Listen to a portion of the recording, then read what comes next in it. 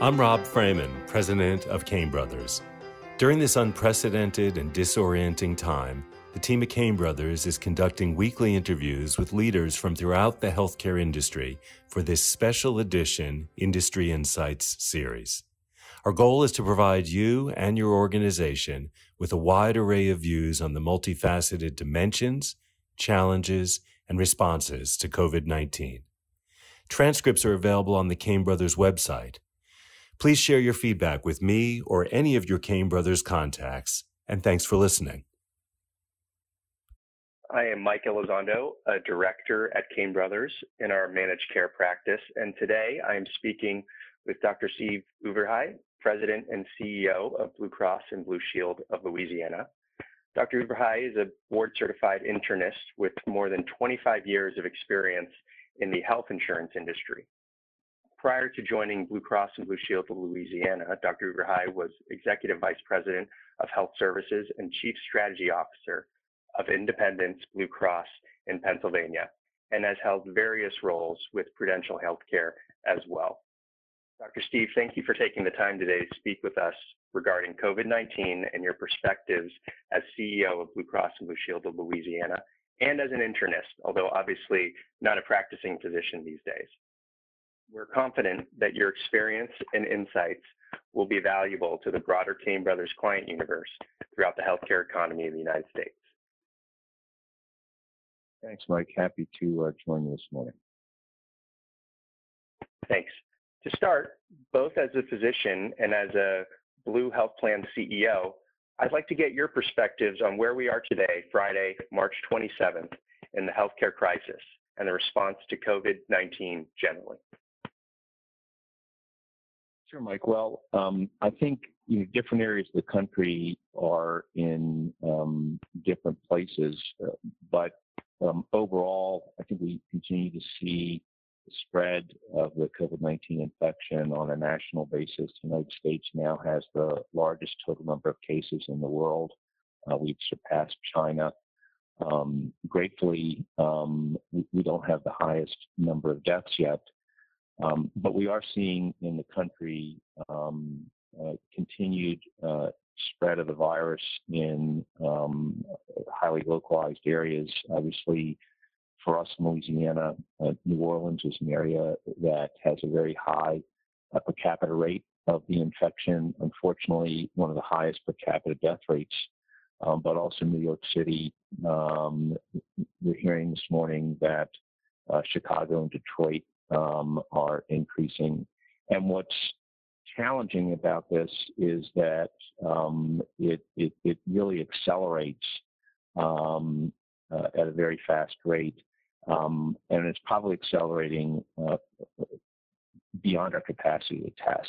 So I think what I would say to everybody is we are still in the process of this virus and this infection spreading, which is why the social distancing and the measures to limit contact that can lead to spread of the virus are so important.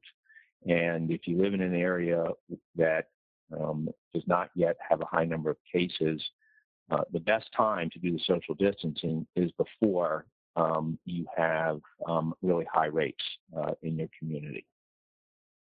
So I think what I would say is we're still on the rise, and I think as many elected officials have said, certainly our governor, the mayors of our cities here in Louisiana, while it's troubling today, we're going to continue to see it get worse.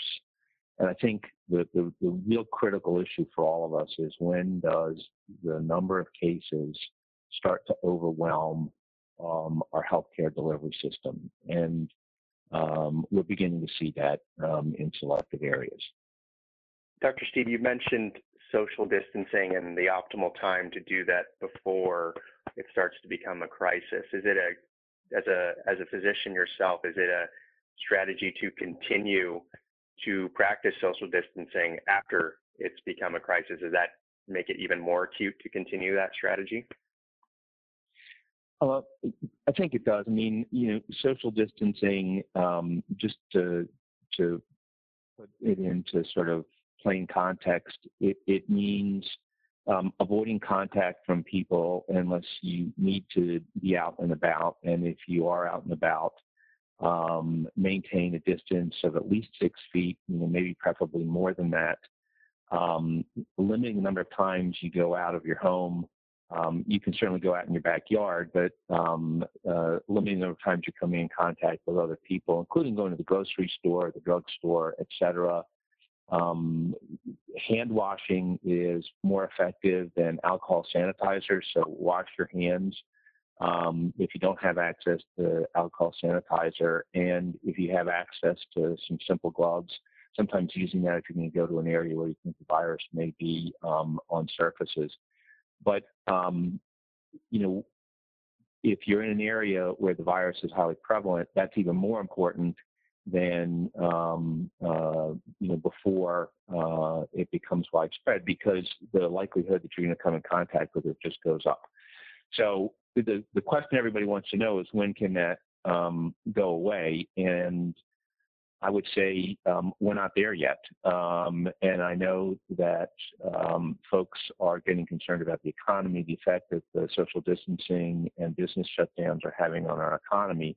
But if we don't take care now to practice that, and we go back to sort of our normal daily routine too quickly, we're just going to see a further acceleration in the number of people that get impacted. And whether we're able to change the total number of people ultimately that get this virus, and many countries around the world have said, I think appropriately, that 70–80% of their population is going to get it. And the reason that number is out there is that is the number of people that once they're infected, you get something called herd immunity, and sort of the virus begins to die out. And so even though we may not be able to change that ultimate rate, what we're trying to do is slow it down, and really slow it down so that the healthcare delivery system does not get overwhelmed. And the one thing that every person can do is maintain your social distance. And that's why that message is so important to the entire American people. Given that Louisiana has been particularly affected, what operational challenges have arisen as you and the Blue Cross Blue Shield of Louisiana team look to address the needs of your constituents, including your members, your employers, and as well as your own employees? Sure, that's a great question. So, for us at Blue Cross Blue Shield of Louisiana, we're responding to the pandemic really from 3 lenses. First, we're responding as an employer, like many companies. How do we manage our own employees through this? Second, as a health insurer, and making sure we're there to meet the needs of our members, work with our network of providers. And then lastly, we have in one market in Louisiana, in the Monroe market, we actually have as part of our family of companies a medical group and a small 10-bed hospital. So we're looking at it as a provider as well. So to start with us as an employer, our initial objective was to try to move as many of our employees to work remotely as possible. The reason that's important is in a headquarter building where we had almost 2,200 people coming in and out every day, if we have someone who's been diagnosed with a COVID-19 infection walking around the workplace, they will likely have exposed a great number of people.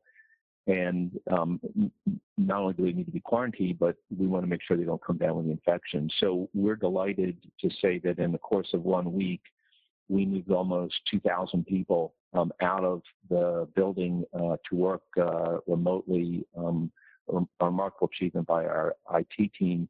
And we're able to do that ahead of the stay-at-home mandate that the governor announced. And fortunately, to date, while we've had a few of our employees been exposed to people with COVID-19, none of our workforce has been infected. And, that's the other challenge as an employer, is you worry that if the virus spreads through a workplace, and what we know about the virus, I'll just say, is that it tends to spread most rapidly in confined settings. That's why nursing homes are such a challenge. It also seems to cluster in families in their own homes. And the same thing could happen in a workspace. We're seeing that in hospitals, actually. So getting your employees home and away from each other, again, the social distancing was important.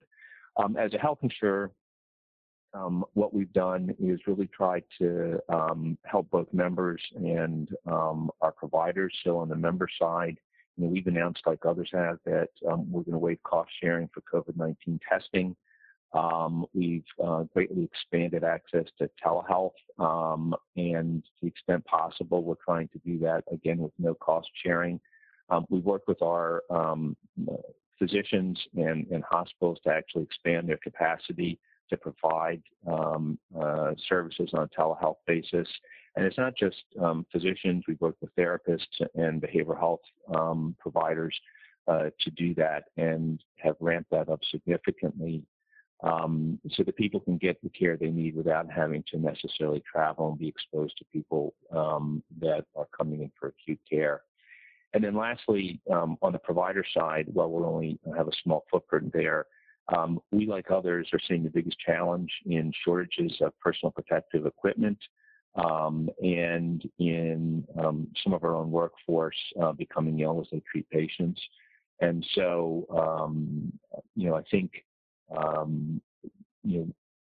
we've done a good job at managing all of those, but this is an evolving, very fluid situation. And I think, like others, what we're doing is managing this as a crisis with a very formal crisis management process. One of the benefits of living in Louisiana, since we have a lot of hurricanes here, is we do have a good crisis management process that we're able to tap into that allows us to address things rapidly and respond. And so we're staying very focused on that. Thank you.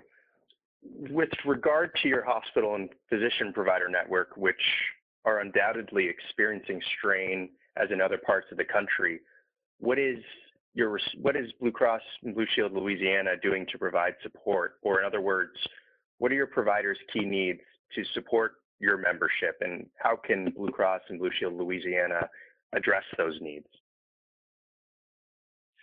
Yeah, I think, the hospital and physician network, the needs vary substantially by whether it is a hospital or a physician group. It also depends on whether it's an urban area or a rural area. So the first thing we're doing is we're listening and trying to meet their needs, which do vary.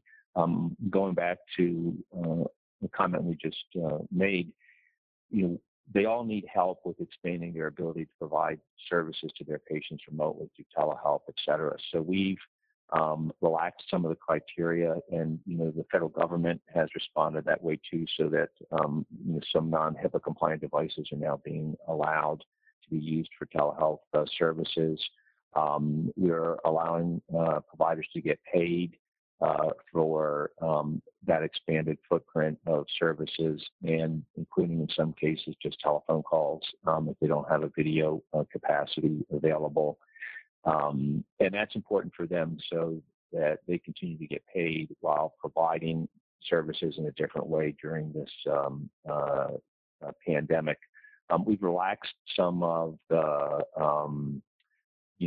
normal protocols that we have, such as prior authorization. We've expanded access to medications for our members and relaxed again prior authorization requirements there. Really, from an administrative standpoint, to try to make it easier for hospitals and physicians that are becoming increasingly burdened with caring for COVID-19 patients. I think the financial support that is hopefully going to get passed today by the federal government is important to the provider community. And, I think the providers are worried about cash flow, and so we're trying to address that. That, again, is not a one-size-fits-all.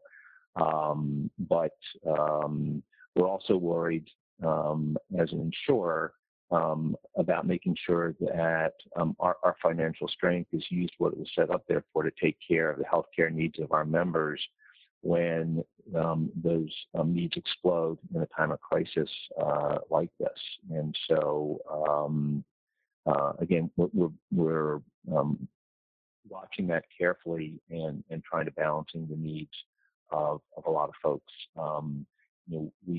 We hope the stimulus money also comes down to businesses to allow them to have their employees stay employed, maintain their health coverage, so that we can then in turn pass that money along to the providers who are taking care of those people.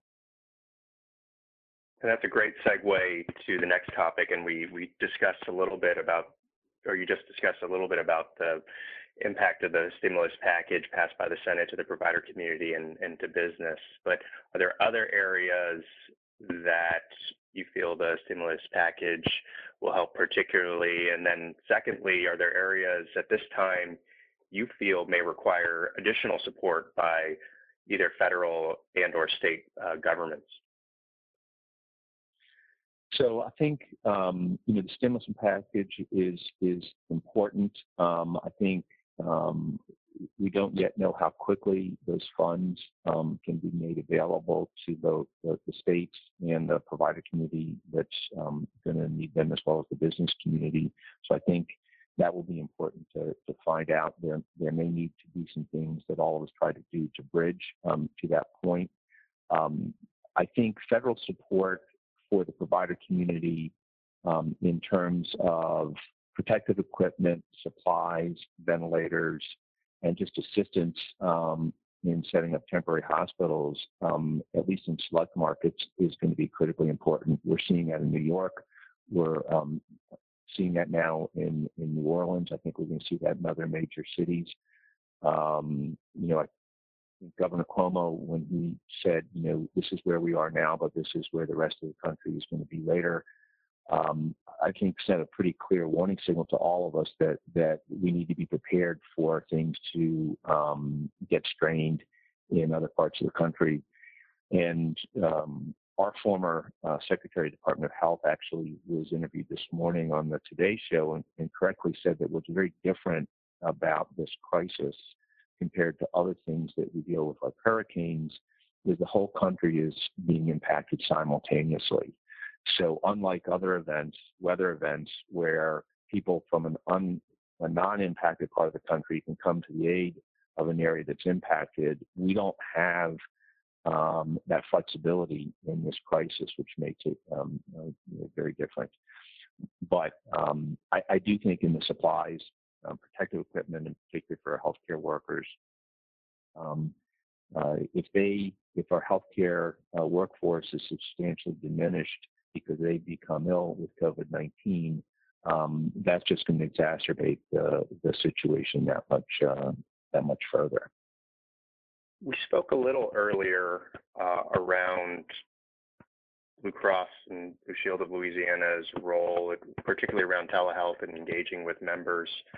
Are there other things that the company is doing to engage and interact with members in this time? And how do you view Blue Cross Blue Shield of Louisiana's role in engaging with the broader Louisiana population outside of your own membership?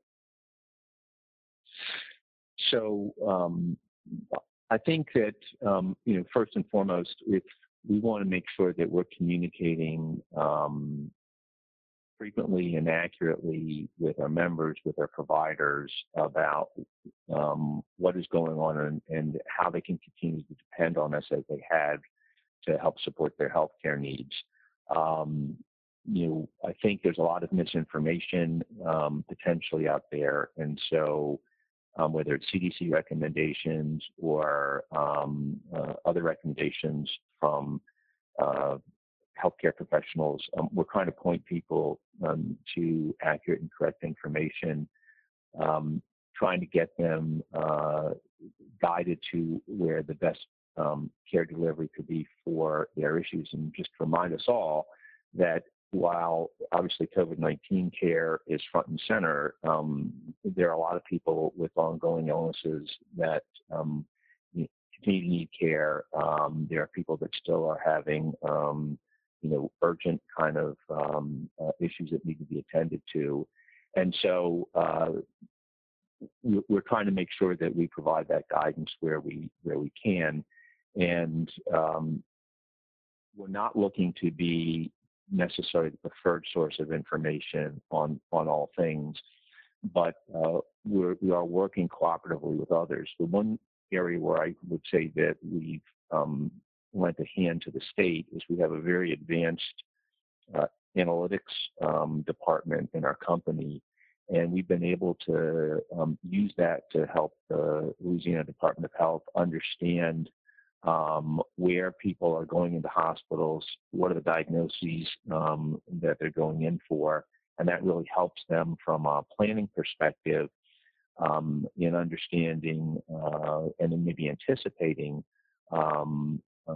where the virus is going to be going and what kind of support is needed in different areas around the state. And we're happy to sort of lend them that capacity during this crisis. And that's a great segue into the next topic I wanted to discuss, which is how is Blue Cross and Blue Shield Louisiana working with state and local governments and regulators, and how can government and regulators support Blue Cross and Blue Shield Louisiana? You've clearly discussed how you are supporting state governments and regulators with your analytics platform, but are there other ways that Blue Cross and Blue Shield of Louisiana can continue to support local governments? Yeah, I think, again, I think it varies depending on the state. The issues will vary a little bit state to state. I think, first of all, we have a very good relationship with our state government. We have a good relationship with the governor's office, with the Department of Health, and with our Department of Insurance. And so what we're doing really is making sure we're staying in touch with all of those state government departments and understanding what we can do to be helpful, provide information, and also in some cases provide some guidance that maybe some things that may seem to be beneficial may have some unintended consequences that are actually not helpful in the long run. And you try to provide some guidance there as well. I think our biggest concern as an industry is that we're not put into a financial squeeze by, again, well-intended efforts to provide people with coverage, et cetera, that would actually take away our reserves for other things than what they were originally intended for. And so we're trying to be cooperative in that nature, meet the needs of our members, but also make sure that we're being careful custodians of the resources that are there for our customers and our members when they need it. Final question, Dr. Steve. At this early stage in the crisis, can you, as a health plan CEO and then physician, assess for us any lessons learned and changes that you would hope to see implemented for a response to future healthcare crises? Yeah, that's a great question. I would say that in many cases it's a little too early to look back on lessons learned. I think if you listen to Dr. Fauci from the NIH, maybe all of us realize now that we probably wished we'd responded sooner to the virus than we did. Hard to know whether we would have made different decisions with the information that we had at the time. But I think there will be a time once we're through the immediate crisis part, we'll look back and share information. And I'm hoping that's not too far off. But right now, I would say it's a little too early to really understand exactly how we could have managed this in a different way for a better outcome. And by the way, we're not alone in this country. I think the whole world will learn from this in a fundamentally different way. Um, there are some, I would say, some early silver linings on this. First, I think there will be an enduring impact in terms of using telehealth and telemedicine to care for people. I think this crisis has shown us that that's important. And I think that moving forward, the delivery system will probably migrate to a much broader use of telemedicine capabilities, which is probably a good thing for all of us. But we'll have an opportunity to do that in a more thoughtful and structured way at the end of the crisis. The other is, as employers, I think we've all learned that we can work remotely at scale much more effectively than we would have thought. And I think that's going to have some enduring impacts on how we work and where we work. Again, in the long term, probably beneficial, although prompted by this crisis. So, those are two things I think that we've learned as we've responded, but the broader lessons, I think, are yet to come. Great. Well, I think this is a good place to conclude. Dr. Steve, thank you for your time today and your insights and perspectives on the current crisis. I hope you, your family, and the entire Blue Cross and Blue Shield of Louisiana team are and continue to be well. Thank you. Thank you very much. Stay safe.